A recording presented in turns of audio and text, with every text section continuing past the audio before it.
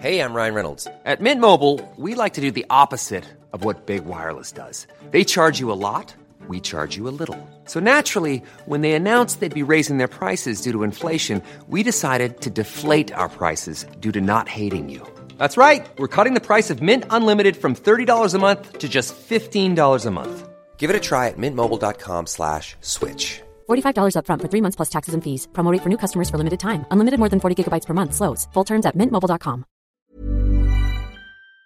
So I want to start this by stealing another really good segment from friendly pod of ours. Okay. Being the Blood and Mud player spotted. I'm really hoping that's what you're about to say. So I kind of want to turn this into a little bit of a game. So I'm in Nantes right now, and you're in Nantes as well. Indeed. However, I went home for a week since we last recorded. I've been in Nantes for a week, or near Nantes for a week. We went out to the coast, like right by the sea. It was nice, middle of nowhere. Yeah. Nothing around. Closest supermarket was a bloody 40-minute walk. Weird little place, weird little town on the coast of France. Nothing around. You would walk for 10 minutes and see one person. Was it nice? It was lovely. It was lovely, Good. yeah. Good. That's good to hear. Whereas I went back to Nottingham for a week. I went back home for 7 days. Nantes to Nantes. Indeed. Even though it was Lyon that I went from, very confusing. But I flew out to Nantes today from Stansted Airport. So I got the train down from Nottingham to Stansted. And so as I got on the plane at Stansted Airport, there was somebody sat in front of me on the plane who was very lovely, who was at the touch tournament in Nice. Oh, wow. Who said, my kids were at that tournament and I watched on the sideline. Are you Will? And I was like, oh yeah, I am. Had a little chat, and there was an Argentine fan who was coming over for the game. Oh, amazing. Had a little chat with those guys. And then, out of the corner of my eye, I saw somebody else on the plane, further down, in seat 16D. And I want you to guess who I might have seen that was a famous rugby person. 16D a clue? No, it's not just a replacement hooker. That was the seat that he was sat in. Okay, I appreciate you remembering that. Yeah. I was on the plane for an hour and 10 minutes. Like, I had some time to kill. So, it'll be a famous rugby person coming over for the World Cup. It won't be a player. Won't be a current player. Not a current player. Someone retired. Yeah. A pundit, perhaps? Yes. Pundit, journalist, Topsy Ojo. No, that's not a bad guess. It's not a bad guess. Okay, probably someone who's working independent rather than working for ITV. Not working for ITV, yeah, you're correct. So, could possibly be S4C, but probably not. I do know who this person is doing the work for. It's not S4C. It's not S4C. So it'd be one of the papers, I presume? No. No, BBC? Yes. Okay. You're getting warmer. Brian Moore's working for the Telegraph now. No, you're getting colder. So, it's not one of the BBC podcast Indeed. people? Nicky Robinson. No, however, I did later see him at the baggage hold. Of course you did. Josh Navidi. It was Josh Navidi. Josh Navidi. I saw Josh Navidi putting his bag into like the luggage hold at the top on the plane. I think he's good at that. Yeah. That's like lifting a bag of pick and mix. So I was talking to these two people in front of me, and I was like, holy fuck, that's Josh Navidi, just like 10, 15 rows in front of us. Wow. On the other side of the plane. Because his hair sticks out, it's very distinctive. And he's also bloody enormous. He's massive. And his hair looks incredible in person, incredibly well kept. And I told whoever to text you about this, but instead I texted our mum. Yes, because this is the important one. Josh Navidi is probably her favourite player ever, maybe. It's up there, Ugo Monye, obviously. Yeah. Big favourite. Josh Navidi, absolutely. But 2 minutes past 2 this afternoon, I sent her a text saying, Josh Navidi's on my flight with 4 exclamation marks, to which she replied, no, with 6 exclamation marks. I then said, positive sighting, his hair looks absolutely incredible in person. She replied, well, of course it does. No wonder he couldn't shave it, even for Smiler. I imagine he's being kind to dogs and children too. My only sorrow is that Warren only spotted his true potential 3 years after I did. And I said, if I bump into him after I'm off the train, I'll say hello for you.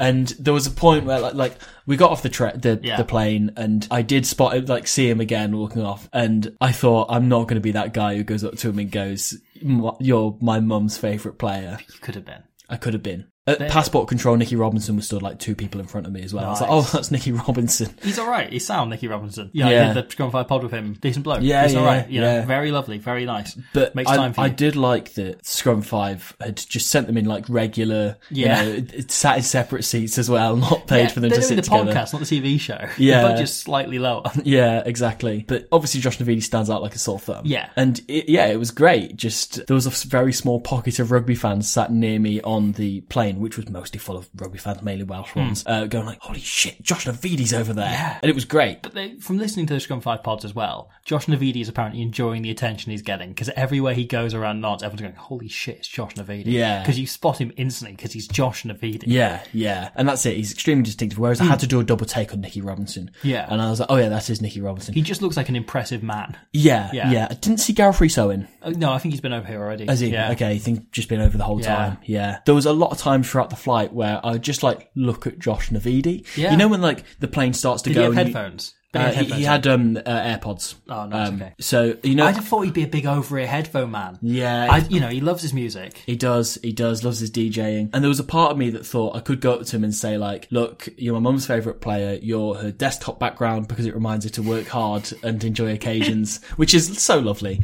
I think that part of Wales' success in 2019, a big part of it came down to you. And also, I really love that you were there for your mate who was throwing up at the Stereophonics gig that someone spotted you at of Blood and Mud when you got player spotted for that. I mean, this is nothing on Jess Hayden's Josh Navidi anecdote, but go and listen to a past episode of Blood and Mud to find out where Jess was a guest, because it is unbelievable as an anecdote. Yes. So, the idea of this podcast is we're going to talk about some of the games from last weekend. We haven't worked out which ones yet. We'll see how we land. You've obviously been back home. Yes. I've been somewhere with no Wi-Fi, no signal, no nothing. Yeah. It made the whole thing very difficult. I was briefly ill as well. I'm all right now. So, we're bloody back to run over rugbies. The last rugby we saw before you headed home was Uruguay against Namibia. Yes, we went to that game. Yeah. That was in Lyon. Lovely stadium. We spoke about this obviously with the Wales-Australia game. We had really good seats for that game as well. Yeah. Like we splashed out like 20 quid. Yeah, the whole ticket was like 25 quid. Yeah. So that's all right. It was a really smart idea then to put them in that stadium, because here's the thing. So those two teams played in Montevideo couple of months ago. They played maybe late July, I think it was. And that game sold about 7,000 seats in one of the two host nations, right? Yeah. This game played in Lyon in a 60,000 seater stadium, which feels bigger as well. So 49k tickets, didn't it? I believe it was 49k, yeah. How incredible is that? Which is unbelievable. Basically everybody that we spoke to at the Wales-Australia game said like, oh yeah, we're also going to the Uruguay game on Wednesday. And you walked around that, right? And yes, there was a lot of travelling Uruguay fans, like huge number of Uruguay fans travelled over, which is amazing. And like that wasn't the case in Japan. And I know part of it's logistics and so on. It's easy to get to France perhaps. But the way rugby's clearly exploded in Uruguay, we've talked about this repeatedly on this podcast, has been amazing to see. The fact that their fans are travelling over in such numbers is hugely encouraging. Yeah. Shows just where they can go and where they can build from here. But yeah, huge numbers of Wales and Australia fans that hung around, huge numbers of All Black and Italy fans that were there a few days early. We spoke to two guys that had come over from the Netherlands just for this one game. They'd driven from the Netherlands that day. Yeah, and they were going back that night. Yeah. Like, how incredible is that? Which is commitment that I admire enormously. Yeah. And the game didn't disappoint. It was a really good game. I think we saw, aside from a couple of sloppy cards at the end with bad tackling technique, we saw the best version of Namibia. Yeah. And I think it's...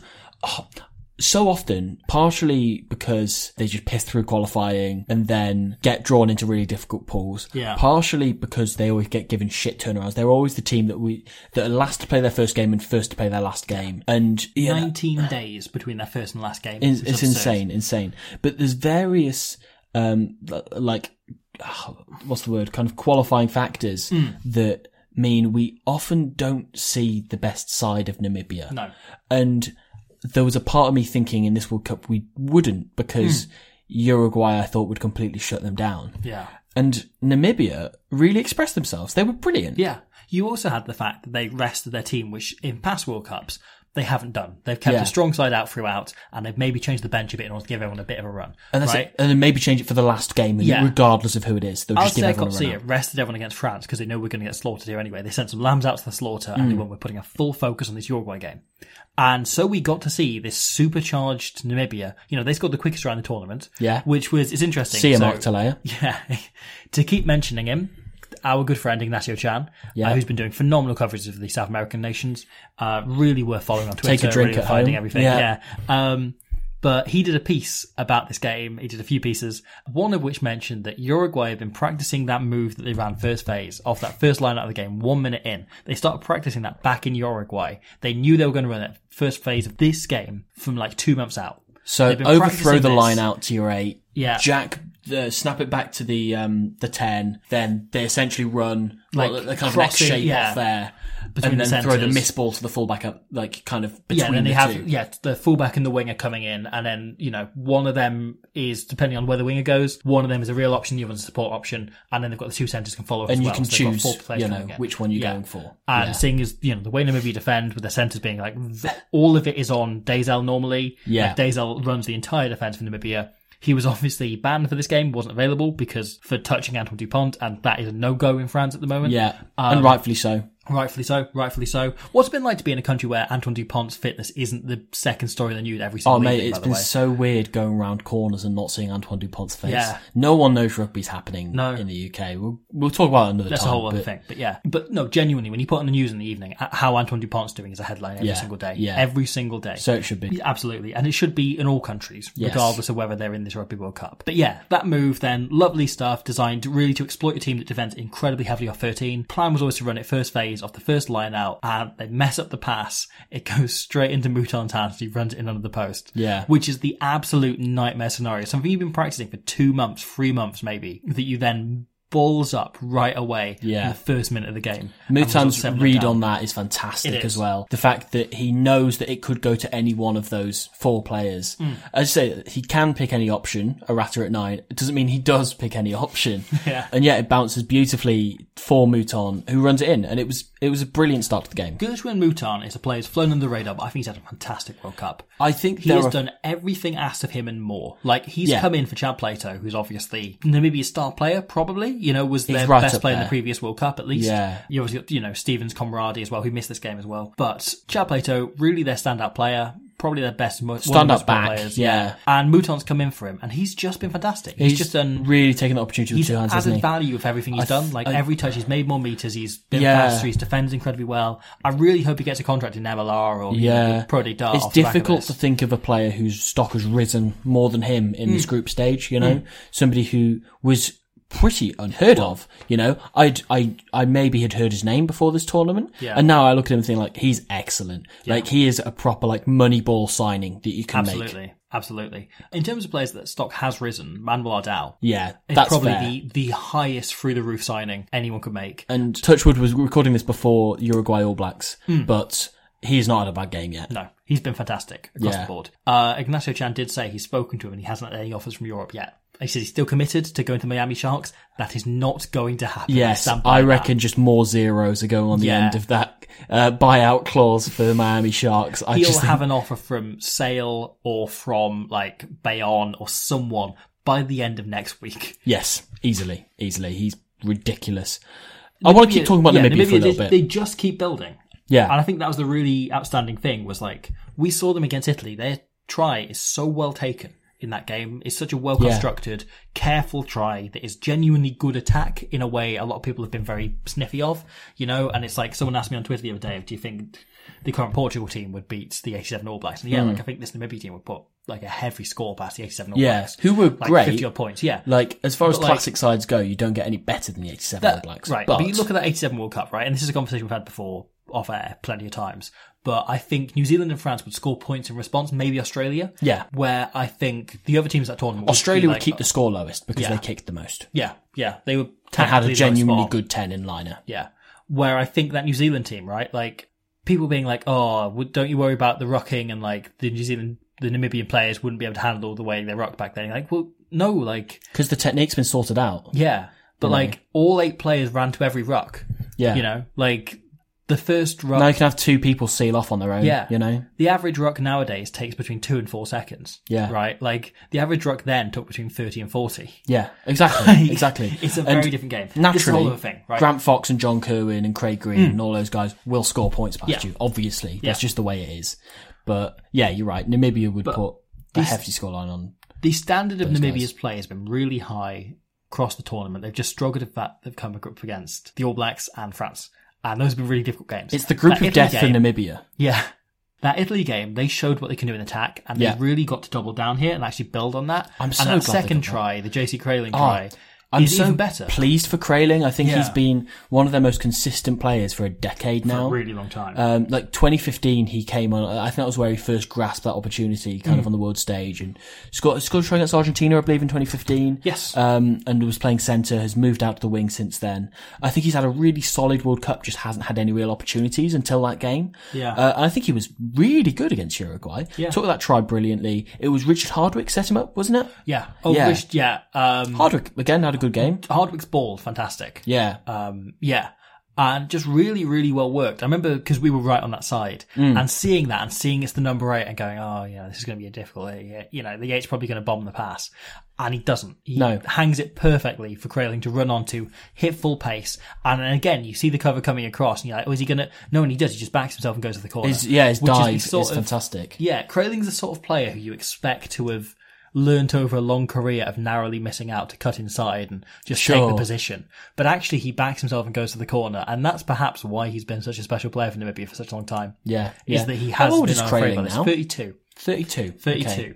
One of those weird players who's like just bumped around playing semi-pro rugby for a really long time. Yeah. So probably can play for another World Cup cycle almost. I'd hope so, because he's so underrated in that he's, you know, not really talked about, but he's been, as I say, one of Namibia's most solid players for such a long time now. But like 3 World Cups. Yeah, it's a lot of bumping between like the Velveeta club team, the Eastern Province Kings. You know, he's kind of played for a lot of like Curry Cup sides and semi-pro sides and so on. I want to see him play not at a World Cup, you know. Yeah. I want the chance to see him play in the other 3 years of the calendar. Exactly, and it'd be great if he gets a couple of shots. He's a sort of player who, if Federale 1 was what it is now when he was younger, he perhaps could have had a solid contract there. Someone take him as a medical joker during the Six Nations or something. And the thing is, like, it sounds to me to say the French Third Division, right? But the budgets in the French Third Division are bigger than the Welsh regions of the URC. Yeah. Like, you know, and the probably Premiership sides inside the URC. And like there are Portuguese and Chilean players playing there, you know. Like it's a really high level. It's a really, really solid level. But yeah, I thought Namibia just really showed how solid they've been, how good they were, and got out to that, you know, 14-0 lead and then to, you know, 17-5. Yeah. And managed to just keep some pressure on and really build that. Like, that was maybe the best half they've ever had in a Rugby World Cup. Definitely. And they broke the record for the most points they've ever scored in a game by 1 point, overtaking Tynes Cotz's incredible haul, taking it to 25 against Fiji in 2011. They got to 26 in this game. Before we turn to Uruguay, though, I must say we were both very disappointed by the lack of Tian Swanepoel drop goal attempts. Yeah, well, this is a genuine thing, I think. Both we can be disappointed because we're big fans of what happened in 2011. And big fans of Tian Swanepoel. Yeah, well. And Tian Swanepoel is perfectly set up to do exactly the same thing. Once again, as, you know, maybe against Fiji in 2011, where they took 3 drop goals in the first 20 minutes. It was amazing. Yeah. Like watching George Ford nowadays. But this team is also perfectly set up. Like, you saw actually against the All Blacks and France, they got into the opposition 22 plenty of times. Like, their 22 entry is actually reasonably high across this tournament. Yeah. Just they've scored from a very low percentage of them. They've taken very few of their chances. If they're taking drop goals, suddenly they're putting some pressure on oppositions. Yeah. Probably not enough to win games, but enough to make teams start to panic. They have a kicker who can do that, who's capable of that. Yeah. And can manage games, you know, who has a really good head on his shoulders in Swanepoel, who's had a brilliant World Cup, by the way. Yeah, he's been superb. But they've got the chance to be doing that. They've also got Laubser as a second kicker option as well at fullback. So you're set up to do this, and I think Alistair Gauthier, very much fingers criticised with the Springboks, was he was very attack-minded, very, very focused on, you know, running, on playing very phase-heavy rugby, which he's carried over to Namibia, even though it's no longer in vogue. Like, you know, 4 years ago, the style of rugby Namibia playing was really working for teams, and I think nowadays it's mildly outdated in that Namibia want to keep the ball for long phases at a time, really put pressure on and really build draw phases. Penalty advantages out of people. Yeah. And just like some teams keep the pull ball it off, in hand. but the thing is, right, like 60% of tries at this World Cup, I think 64, something like 60 plus percent of tries at this World Cup have come with the first 2 phases. Yeah. Like, it's just the way the game's going. Like, everyone kicks, starting with France, like France kick everything on the first, like, second, third phase. It's gone on massively from the way the Springboks played in the last World Cup, kicking up to 4 or 5 phases. So long phase counts. And that's like really upper boundary for Springboks, you know? Because defense is set so quickly. Defenses work really well. And also, like, if they're comfortably opposition's kicking, you can bring a extra man up and 40-man back line, 40-man main line. So yeah, it just like it's become a real force. And the way Namibia are playing would have been more effective in the last World Cup. But you know what? We got to see it work really well here. And actually, some of their attacking plays have been far nicer than people give credit for. Definitely. And really good to see them just get a proper game, as you say. Get the most points they've ever scored, come the closest they've ever come to winning a game. They led at half-time for the first time ever. It was a huge performance. I want to see in a World Cup, I want to see every single team's selling point. You know, and we finally got that in the end. So good on you, Namibia.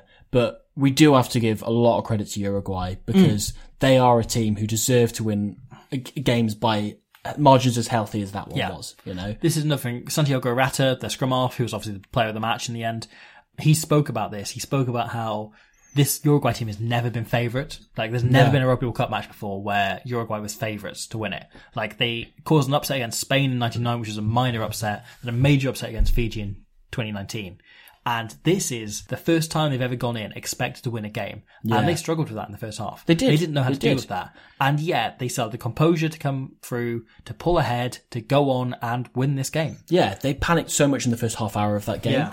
And they clearly realised, like, actually, no, what we're doing isn't wrong. You know, our game plan and our structure isn't wrong. We're just throwing bad passes, you know. Yeah. We're just botching up lineouts. We're giving away penalties, you know. We saw it in that first minute, right? Like, they are a better pass off scoring 1 minute in. Yeah. Right, and running away. It's a 14-point turnaround there at the start. And they completely stuck by their plan. And that was really good. They didn't panic whatsoever. And eventually, you know, either they drove over the line, you know, Herman Kessler, I think, was brilliant in that game. Superb. Scored his try really well off the maul. Obviously, the space eventually opened up for Santiago Arata. I'm so glad we got the Arata try. Yeah, we finally got to see Arata do his bullshit thing. Yeah. He got one touch of that against France, where you thought it was going to happen. It almost led to a red card. Yeah, Taufifenua had to decapitate him to stop him from making a break. Really, really interesting that Arata said after that card was given as a yellow, if he dived, he thought it would have been red, and he's dived at everything since. Yes. Like, he's been going down so easily since, and I really respect that from him. Yeah. Also, the moment with the ball. Yes. So there was a point where Chewy Univi, who was the Namibian captain on the day, went in for a high shot, got a yellow card in the end, but whilst the referee was reviewing it, it was due to be a Namibia scrum. Yes, before the penalty was flagged up by the TMO. And Louis van der Westhuizen had the ball on the sideline. Yeah, line out, so yeah, was ready to throw it in. Yeah. And Santiago Arata was just constantly nipping at him, saying, like, no, it's going to be our ball, it's going to be our ball, and going at him. And Van der Westhuizen was just putting the ball behind his back, just putting it out his way, like lifting it above his head, all sorts. And I just watched that for about 30 seconds, just thinking, like, this is really entertaining. And I just tapped her on the side and said, just look at Arata and Van der Westhuizen down there, because this is really entertaining. Everybody else in the stadium was looking at the big screen. But this was the thing, right? It was still at that point where it said Emirates TMO. Yes. Up on the big screen. It hadn't yet brought up the image. So at that point, it then throws over to the image of the referee, and he then stands there going, oh, can you get the image up, please? And then probably Ben Whitehouse comes up and goes, yeah, I can. Just hang on, my mum's bringing me some crisps. And then his mum brings him some crisps, and then they stop, and then they get the image up, and then they show it 4 times. Yeah. And this entire time, Arata is like, and the Namibian team are so pissed off, they're starting to pass it between them, like, you just deal with this, like, bloody imp speaking Spanish really annoyingly to me. That's it. Like, after I'd told you about it and you started watching and we'd had a bit of a giggle about it for about, 30, 45 seconds. I then got my phone out and started recording it and put a 45-second clip up on Twitter. That's how long this was going on for. Yes. World Rugby haven't found it. World Rugby haven't. It's some rugby people can watch. I will double check this because genuinely that should not be a question. Well, last time they pulled down a clip of someone watching it in their living room. Because you could see a little bit of the screen. It's still up. World Rugby haven't found it. Oh my God, there's footage of like a rugby ball that World Rugby haven't pulled down. Yeah. This is incredible. Are you Wayne Barnes? I must be. I'll keep an eye on that because, the night is young. But yeah, Uruguay we've probably talked about on this podcast and with videos and everything more than any other team in the tournament. Sure. But been superb. And I really hope they have a good game against New Zealand tonight. As we're recording this. Tonight. And Arata scores that try every single week in the top 14. So glad to see him do it in the World Cup. So it can go on the highlights compilation of the best tries in the World Cup. Because it will. Absolutely. And they came through that really well. I think Carlos Deus has been phenomenal. He's been fantastic, hasn't 21 years old, number 8, carries for so many metres. I think he's got a makes top 14 contract coming tackles. for him. Yeah. No matter how long you play him for. But the point Arata made as well is everyone talks about how we need to play the top nations more regularly, and they do. You know, Uruguay only played one Tier 1 game between the two World Cups, between 2019 and 2023. The other thing, Arata, is we need more of us just playing in the top 14 and playing in the big divisions. Yeah. Because they have 2 players playing in the top 14. They have a bunch of players playing in MLR and SLAR and the kind of other pro leagues. Yeah. But they only have 2 playing at the absolute highest level of club intensity. It makes such a difference. It makes such a difference. Manuel Deca's a different player to 4 years ago. Yeah, like, he was very good 4 years ago, don't get me wrong, but he has comfortably been not only in Uruguay's leadership group this time round, but he's comfortably been one of the best players. I'd say other than Ordao, he's probably been their best, most consistent forward. Yeah. And this is the thing, right? I want to see these players playing all the time in various big leagues. Yeah. I think it's good for the game. I think it's good for those teams. I think it's good for those leagues to have cult heroes building. You know? Definitely. Like, I think it's a thing just to look at it from the world's perspective, right? People were never more connected to the clubs and the regions than they were when they had these tier 2, the Blaine Scullys, the Rod Snows, the Jeff Hasslers, the kind of tier 2 players who came in were unbelievable, really loved and committed to those clubs. Those players make them as much as the local boys who play for them, you know, the Josh Turnbulls of the world who play 800 games for the other day, one of those teams. I remember Eric Lund. I remember Eric Lund. What a player. Like, he was Techno Viking. A great player. The Techno Viking Eric Lund. An extreme cult hero because he was a Norwegian international who was like genuinely of top 14 standard. Yeah. And like, we need more of that, man. Exactly. It's just good for rugby. Like, Hey, I'm Ryan Reynolds. Recently, I asked Mint Mobile's legal team if big wireless companies are allowed to raise prices due to inflation. They said yes. And then when I asked if raising prices technically violates those onerous 2-year contracts, they said, "What the f*** are you talking about, you insane Hollywood ass?"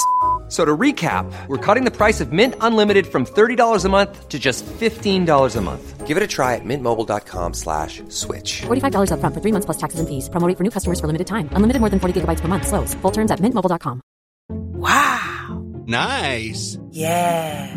What you're hearing are the sounds of people everywhere putting on Bombas socks, underwear, and T-shirts made from absurdly soft materials that feel like plush clouds. Yeah, that plush. And the best part? For every item you purchase, Bombas donates another to someone facing homelessness. Bombas. Big comfort for everyone. Go to bombas.com/ACAST and use code ACAST for 20% off your first purchase. That's bombas.com/ACAST. Code ACAST. It's something you love looking at Premiership football, right? And going like, oh, these players are from like 10 different countries. Yeah. You know, in like the 25-man squad. You know, I love that. And you look at like, you know, as an Ospreys fan, you look at the Ospreys squad, right? And there's maybe 3 nations they're from. Yeah. You know, and it's so bland. It wasn't the case 10 years ago. Jeff Hassler, bloody Leslie Klim, you know, iconic names. Chauncey O'Toole, names we all adore. But yeah, I don't know. I want to see these players all the time, regularly. It's like, if you're Cardiff and you're signing an uncapped South African 10, you can do that anytime, man. Yeah. Sign a Portuguese fly-half. Mate, John Portea is better than Tina Stabia. Of course he is. He's better than most fly-halves. Yeah. I mean, should we talk about the Portugal game? I think we have to. Have to. There's a lot to unpack in this. Firstly, I love watching Portugal play. So much. I love watching them sing the anthem. So much. And I love looking at Thomas Appleton. So much. He is so handsome.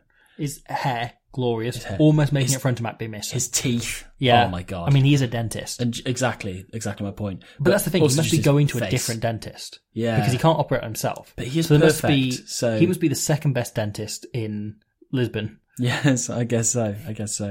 But this Portugal-Australia game, the first thing I'm just going to get out the way, we're not going to talk about the fucking ref because... who gives a shit? Yeah. That's not a narrative in this game. It was so boring.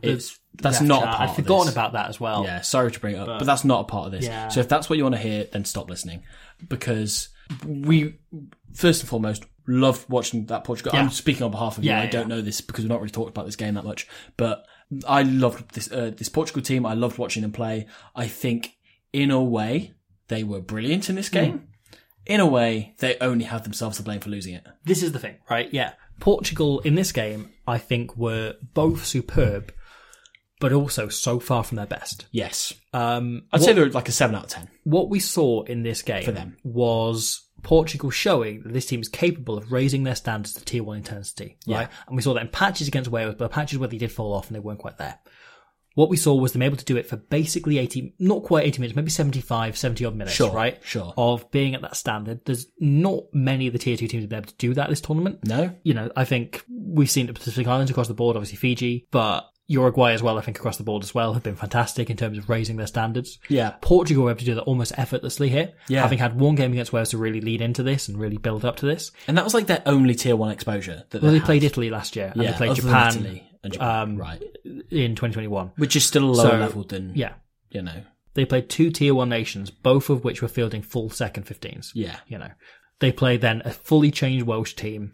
It's nothing the same as Right. And the other thing is, the Wallabies' first team in a World Cup. yeah, that's not like Uruguay, where Uruguay played these teams in the previous World Cup. Portugal hadn't played a tier 1 nation in like 10 years. Yeah. You know, before those 2 games. They had like, no they were prep for enormous. this. Yeah. Yeah. So they've had Chile had absolutely no prep playing tier 1 nations. Portugal had a tiny little bit and they raised their standard really quickly. But what we saw, right, was that they were capable of doing that, but also they're still not a mature enough team to put those games to bed. Yes. They played to the same standard as Australia, but I don't think they played to that standard particularly well. No, in a way. exactly. Like, they didn't take... And- they left so many opportunities out there. And, I mean, for instance, the big glaring point in the game is when Pedro Betancourt gets his yellow card, goes off the field for 10 minutes. They had no idea how to defend with 14 men at that tempo, because they've not been exposed to it before. With the 13 missing in particular. exactly. You know, exactly. like, obviously, Jose Lima's a fantastic player, but Betancourt and Appleton have been such a fantastic combo. That is the combo defensively as for much them. as anything. As much as I want to see Rodrigo Marta getting a go in the centres, Yeah. I just think Betancourt's been so solid for That them. game against Georgia, Pedro Betancourt was absolutely unreal, particularly in defence. Yeah. Like, just as an organiser, the two of them are so smart and so in sync, and they're able to manage that defence so smartly, and suddenly with half of their defensive organisation gone, Yeah. it looked like they only had half of the defence. Yeah. And, like, bear in mind, the Wallabies are an extremely good attacking team. You know, they took all of those tries so well. They were absolutely unplayable for that 10 minutes while Betancourt was in the bin. Yeah, they were just incredible in attack, and Portugal had no idea how to adapt to that. Yeah. On one hand, you can say, if Portugal are given that regular tier 1 exposure, they might learn to kind of, you know, come to that. Okay, if you played this game 10 times, Portugal are winning at least 2 of them. Yeah. I reckon. Yeah. But on the other hand, they should be higher than that. Yeah. Because, sure, they let in all those tries.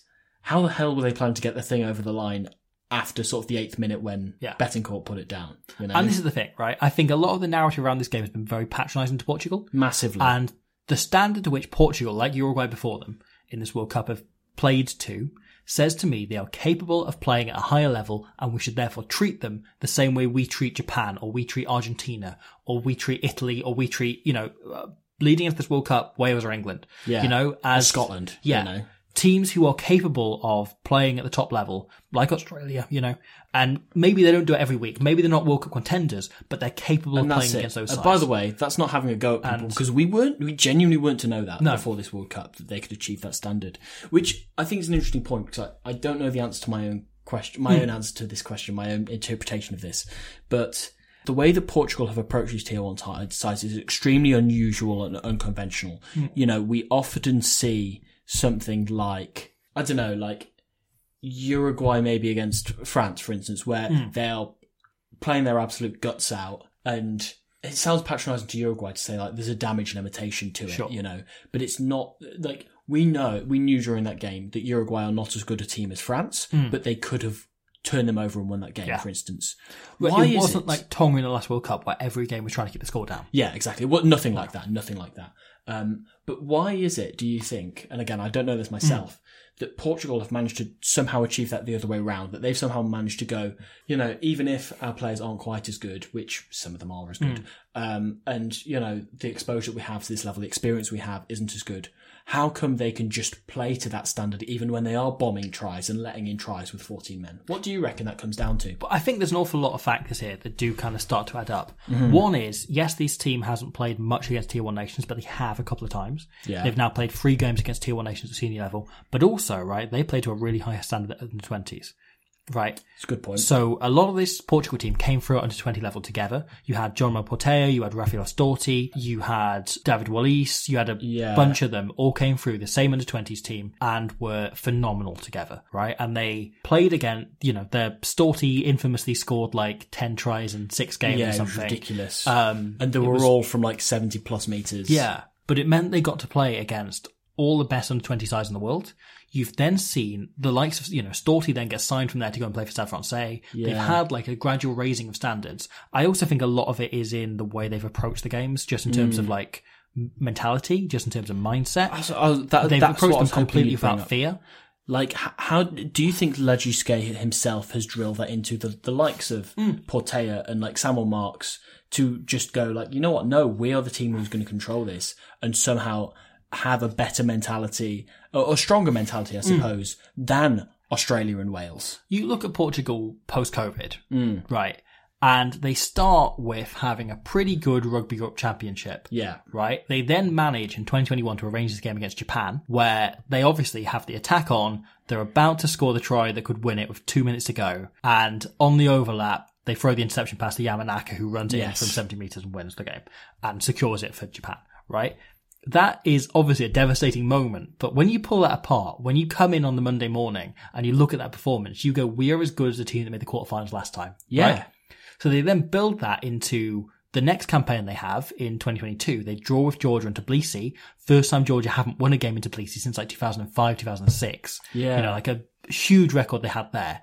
And then that starts to roll eventually into the qualifying campaign. Right? Yeah. They then just about struggle by and qualify with the last kick of the game against the USA. Scrape into the World Cup in the most dramatic, but also the most like heartening and confidence building circumstance. And suddenly you go into 2023, right? You go into World Cup year itself on an absolute high.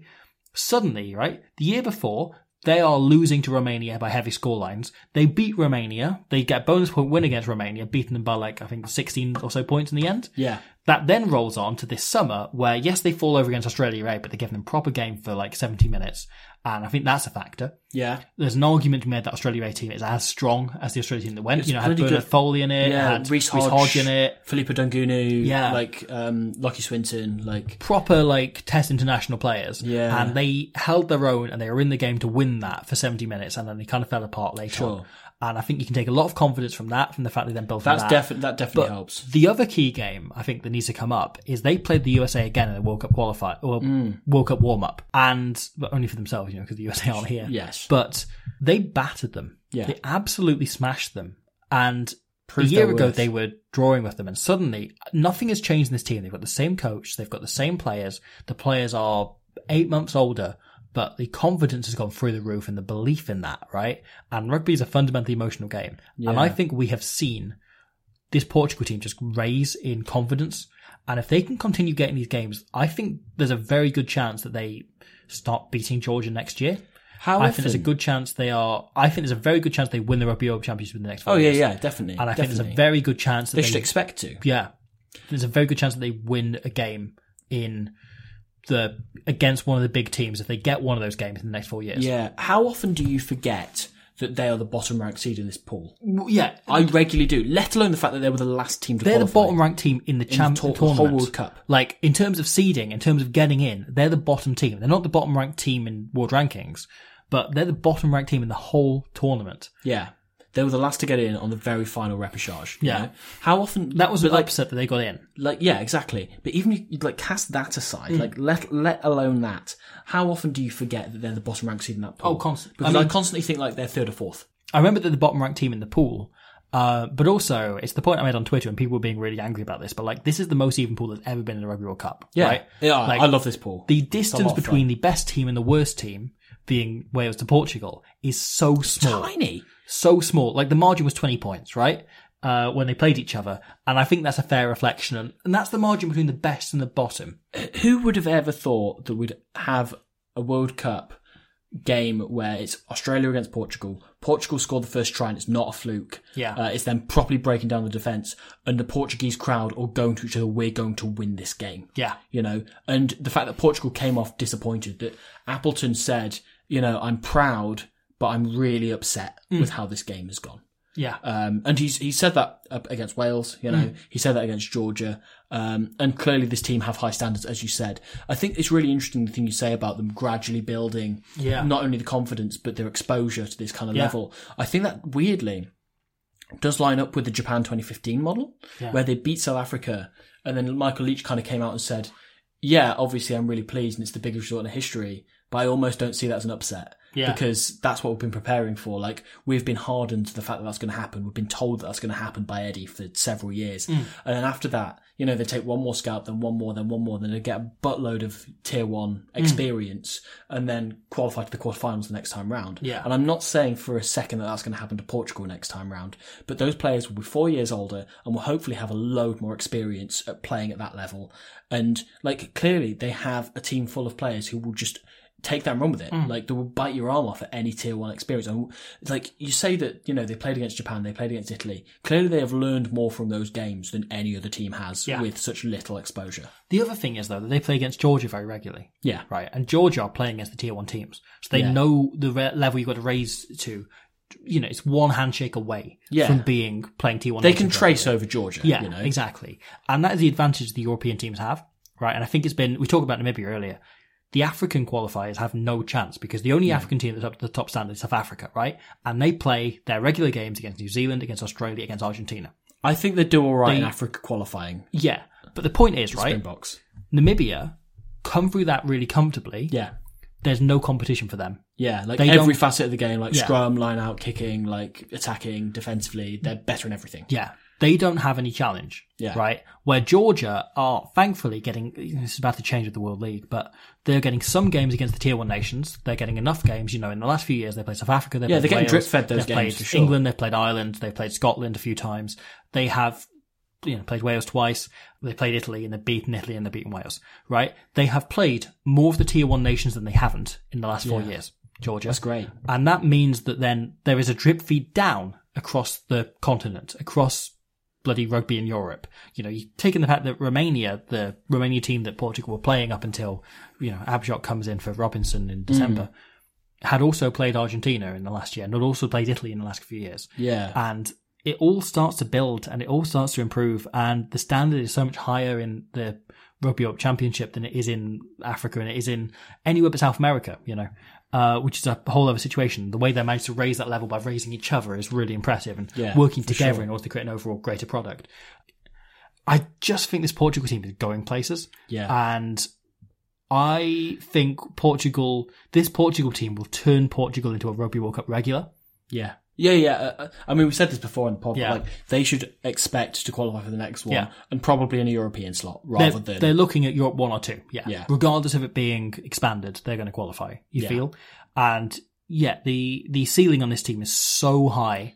Unbelievably young backline. I don't see a world in which they don't beat at least one tier 1 nation before this team retires. Yeah, definitely. This is such a special generation that is hopefully going to be groundbreaking.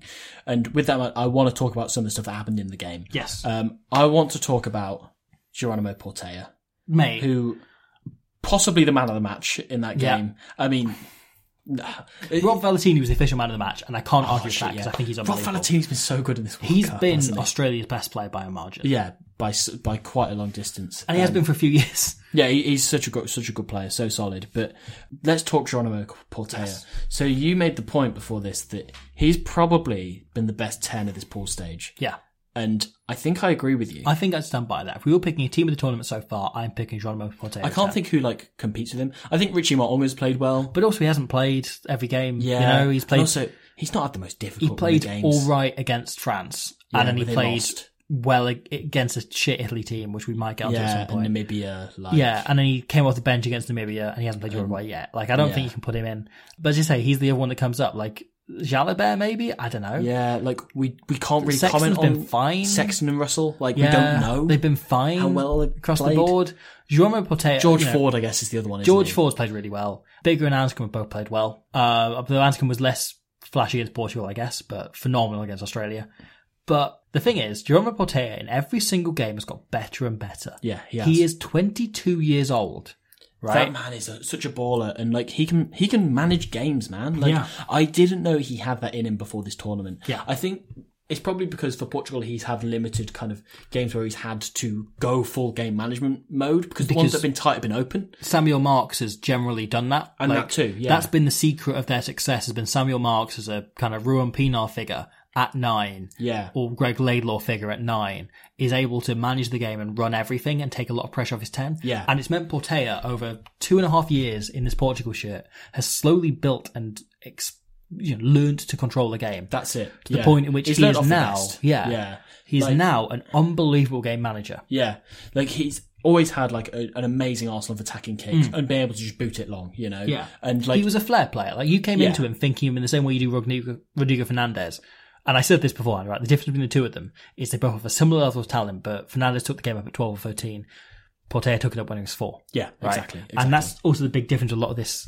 But that's the thing, like, he's had this again, huge, like, amount of weaponry in his attacking kicks, but he's got Marks managing the game at 9, and then he's got Guedash at 15 as well to kind of bail him out. And between those two, he's not had to manage too many games, but he's just shown that he knows when to kick, when to attack. And there were a few times where my heart was in my mouth and I was thinking like they were going so overambitious with this attack in that first half, like even when they were doing well and before they were blowing chances, But he seems extremely composed and he's not afraid to get overruled by Marks. The fact he's tall really helps him as well. Because he's a weird gain line threat, right? And I don't think anyone in this tournament, any fly half, sells an inside ball better than him. That's true. There's something about the gangly way he runs that really tells the defence is going. As well. Yeah. It helps when you've got Marta and Storti on the wings, don't get me wrong. But the amount of people that bite on him think he's going to run himself and he drops it off inside. Yeah. Like, I say, Marta and Storti are both fantastic. Marta had a much better game, finally. Marta was fantastic. Good, man. I was so pleased that he got a bit more space to run in. Like, virtually every time he got the ball, you thought, he's off here, he's going to do something. I just love watching that guy play. And, like, Storti as well. Like, Storti made Marika Corumbete look like utter shit. Yeah. I think Marika Corumbete, and it's untimely for me to say this because he's like retiring, but I think he's been one of the best wingers in World Rugby for 6 or 7 years now, however long he's been playing for the Wallabies. I think he was dog shit in that last game. I think he got completely outplayed by Raphael Storti, which doesn't give me a great amount of pleasure to say because Corumbete has been one of my favourite players. But man, he just looked lost constantly, marking that entire back three. No, I thought across the board though, you've just got fantastic performances from this entire team. Thomas Appleton though, I think had some phenomenal touches. His pass in the lead up to the Bettencourt try is one of the best I've ever seen in my life. It's nearly as beautiful as his face. Yeah. And then Bettencourt's finish on that is great. Yeah. However, I also think there's some decision making he makes and a few other passes he throws late on that are perhaps more questionable. I think you get into quite a lot of territory of this player is fantastic, but there's one moment where they absolutely bombed the try. You have exactly the same thing with Nicolas Martins. Oh man, at 7. Martins had an unbelievable World Cup, bombed that try. Yeah, that was terrible. He had a chance to give the pass inside, he had chances to go early, he dives exactly the wrong time, he puts himself out. Poorly taken would have put them back in the game right before half time. A player like him will learn from that. No doubt. And that's the thing, right? Appleton said the big learning from that Wales game was when they played at lower levels, they've been able to make the same amount of mistakes they did and still stay in the game, and be within like 10 points and be able to potentially pull it back in the last 10 minutes. The tempo of the game isn't an issue for them. Where suddenly, at that level, if they make the number of mistakes they did against Wales, which they did, a lot of people praised them just because they were competitive, because people wouldn't expect them to be. People expected the Portugal team 2007 to rock up. They didn't. A new Portugal team, a very different Portugal team turned up.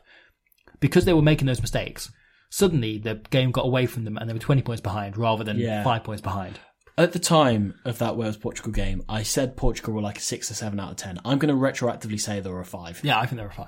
I think that was like a solid, okay performance from them. Yeah. Because I think in this Australia game, they've shown they can go another level higher in this World Cup, and they've shown they can go so many levels higher than what they did against Australia. I think Portugal were a 6. It was a broadly positive performance, but I think their ceiling is so much higher than what they showed there. Absolutely it is. I think the mistakes, some of the, decision-making, but particularly the way in which they couldn't take those tries when they had clear-cut opportunities. Like that overlap with Guedash was just hard to watch. As well as Rodrigo Martins played plenty of 13 and they couldn't just slot him into the 13 channel. Like they looked completely lost with him there. That's such a good point. Yeah, because I think we said this when Bettencourt went off. We were just like, you know what, they've got a good replacement there. Yeah.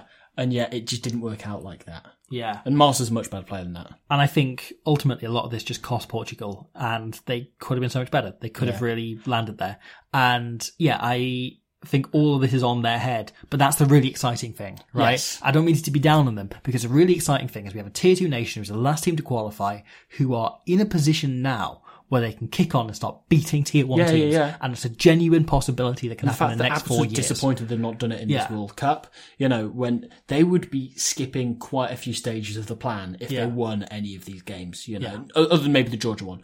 But we have to also talk about Australia, I think, because I think just as much as Portugal bombed those chances, Australia did brilliantly to hold them out and keep it until the 70th minute before they scored and really just narrow that clock before, you know, the window of time for Portugal to actually come back and win that game and score more. Like, if that game had 21 minutes, Portugal probably come back and win that.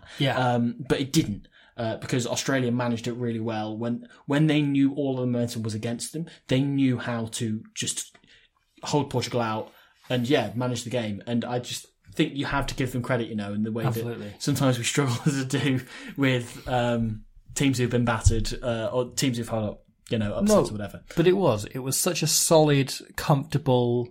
It was a very Eddie Jones performance, I think. Yeah, I think that's what Eddie Jones has traditionally done with his teams is they have very quietly pulled away. Yeah. You know, they've scored a lot of tries in a very unflashy way. And that was what the Wallabies did. They took their tries, they took their chances, they kicked an awful lot in order to put themselves in positions. It's the phrase, you look at one of the big trends in this World Cup, right? And the team that's winning is the team that gets the more 22 entries rather than the team that's more clinical with the 22 entries. Yeah. To use Sam Lana's phrase on that, you've got to buy a ticket for the lottery, you know, in order to get in. Which is a great phrase that I tend to steal regularly. Yes. But the Wallabies bought an awful lot of tickets, right? Portugal did as well. But the Wallabies just like, when they got into that half, they were scoring tries, so it felt like they weren't there as much. Like, if you look at the 22 entries, I don't have these stats in front of me, but possession and territory were fairly even, right? But I reckon if you looked at, I don't have the stats in front of me, the 22 entries and the time in the 22s, they're probably similar number 22 entries, but the time in the 22 will be so much greater for Portugal, because they're just not finishing their chances. They're just not taking them when they get them. Yeah. I think, Fekete did well coming in. Yes. I think he took his opportunity. Obviously, Karevi came on quite early in the second half and found himself in the sin bin quite early. But I continue to really rate Tom Hooper. I think Tom Hooper's a proper top end Test player.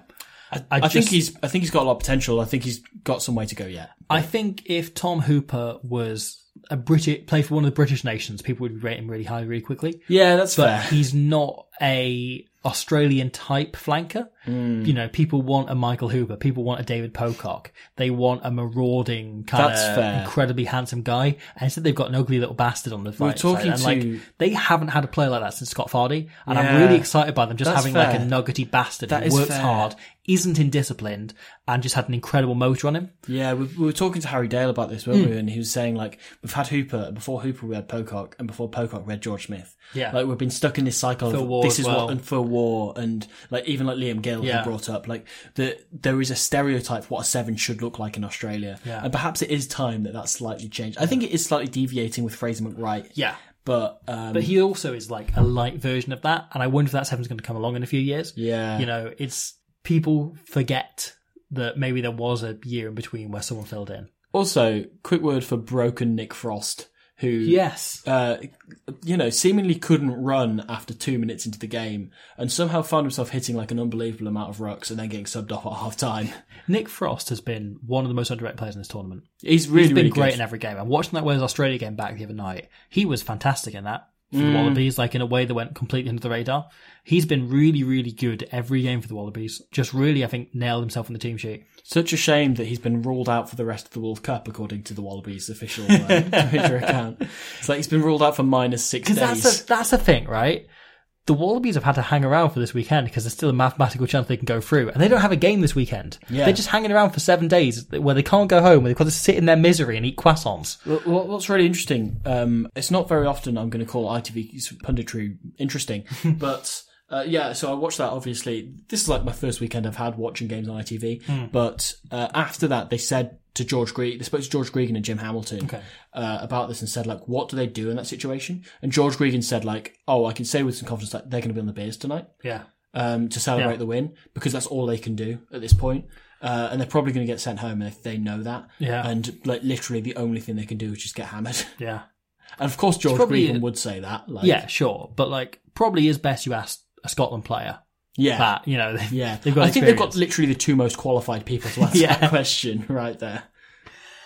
So, speaking of qualifications, we have none of them, but I think we'll pause it there. Okay. And we'll come back and we'll talk about other games. We'll probably do like a speed round going through the other games this weekend. Yeah, there's a couple of games that, like, there was one of the games that I, like, paid a little bit less attention to. In fact, two of them. So, Yeah, I think, you know, so Japan, Samoa, we can run through quickly. New Zealand, Italy, Argentina, Chile, I was at, and that was a lot of fun. That was a great occasion. Fiji, Georgia was a great game. Yeah. Then Scotland, Romania as well. And South Africa, Tonga also. I think we'll run through those on a separate podcast. As many as we can in one we've talked about the two most interesting games with the most to talk about, probably other than Fiji, Georgia, which can lead another one. Yes. So we've got to get going because bloody Uruguay about to play the All Blacks. Yeah. We will see you very soon for rugby. Do you have anything else to add, or did you tell us Josh Navidi at the start? Yeah. I was just going to say, just keep an eye out for Josh Navidi. If you see some very, very sharp-looking dreadlocks in Nantes, then say hello to Nicky Robinson, because I'm sure he feels left out. Planning for your next trip? Elevate your travel style with Quince. Quince has all the jet-setting essentials you'll want for your next getaway, like European linen, premium luggage options, buttery soft Italian leather bags, and so much more. And is all priced at 50 to 80% less than similar brands. Plus, Quince only works with factories that use safe and ethical manufacturing practices. Pack your bags with high-quality essentials you'll be wearing for vacations to come with Quince. Go to quince.com/pack for free shipping and 365-day returns.